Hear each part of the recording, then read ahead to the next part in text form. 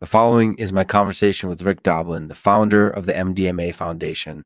We discuss the biochemical effects of the molecule MDMA, its potential for therapeutic use, and the difficulties in properly conducting safety trials.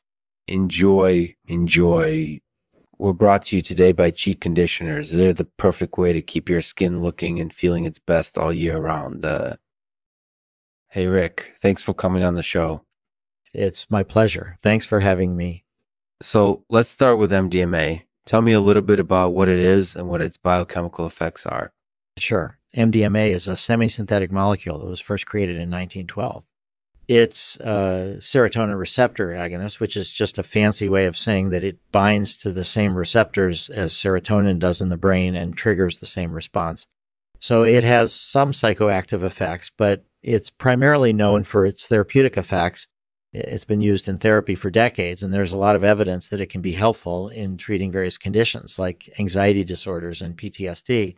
Yeah, I definitely hear that in the show notes. Is there any reason why it might be particularly helpful for those sorts of conditions? There are a number of reasons. One is that MDMA helps incorporate and ease feelings of openness and communication, which can be beneficial in treating conditions like anxiety and PTSD, where people often have problems communicating with others. It also decreases fear and anxiety, so it can be really helpful for people who have conditions like PTSD where they're constantly afraid or anxious. Yeah, I definitely noticed that in the show notes too. Sometimes when people have those sorts of conditions, they find it really hard to engage with the world or even themselves. That's definitely true. MDMA also has anti-inflammatory properties, so it can help reduce inflammation throughout the body, which can be helpful for a variety of conditions.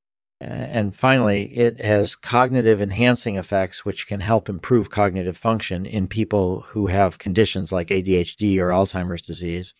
So there are a lot of reasons why MDMA is thought to be beneficial in treating various conditions.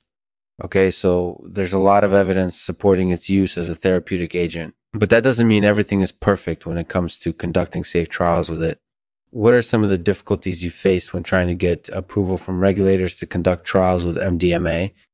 Well, one of the main difficulties that we face is that there isn't really a good standard for conducting safety trials with MDMA. So we usually have to do our own safety studies, which can be costly and time-consuming. And even after we've completed our safety studies, many regulators still don't believe that MDMA is safe enough to use clinically because there just hasn't been enough research done on the topic. Yeah, I definitely hear that sentiment in the show notes too. Unfortunately, there just haven't been enough trials done on the safety side yet, so regulators are still sort of unsure about how safe it actually is. Do you think this will change over time? I think it will gradually change over time as more and more research is done on the safety side of things. And hopefully, eventually, we'll reach a point where we can properly assess the safety and efficacy of MDMA for use in therapy without having to do all these individual safety studies. But I think realistically, that won't happen until at least several more decades from now. That sounds reasonable. So what do you think the future looks like for MDMA?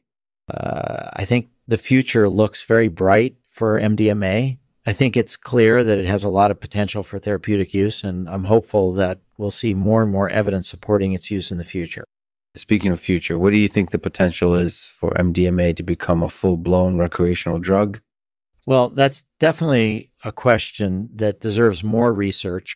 There's a lot of anecdotal evidence that suggests that MDMA might be addictive and behavioral disorders like addiction and gambling problems might be exacerbated after people use it recreationally. But until we have harder data confirming those claims, I just can't say for sure. Right. I definitely agree. So in conclusion, what would you say are the benefits and limitations of the current phase of research on MDMA?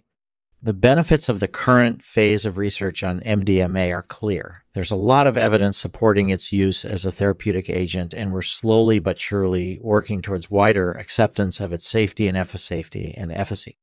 The limitations are mainly due to the limited amount of research that has been done so far, which is preventing regulators from fully accepting its use yet. But I think things are moving in the right direction and optimistic about the future of MDMA therapy. That sounds reasonable. Thanks for talking with us, Rick. No problem. Thank you for having me. Thank you for listening to Lexman Artificial Podcast. If you have any questions or feedback, please feel free to email us at lexmanpodcast@gmail.com. You can also follow us on Twitter and Facebook.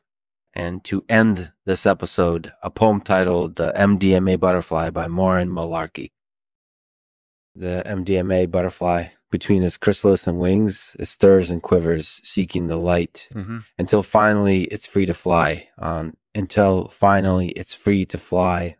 own, untethered and free. Variations of that energy may be with you right now, moving you towards the unknown, opening your mind and your heart, facilitating change and growth.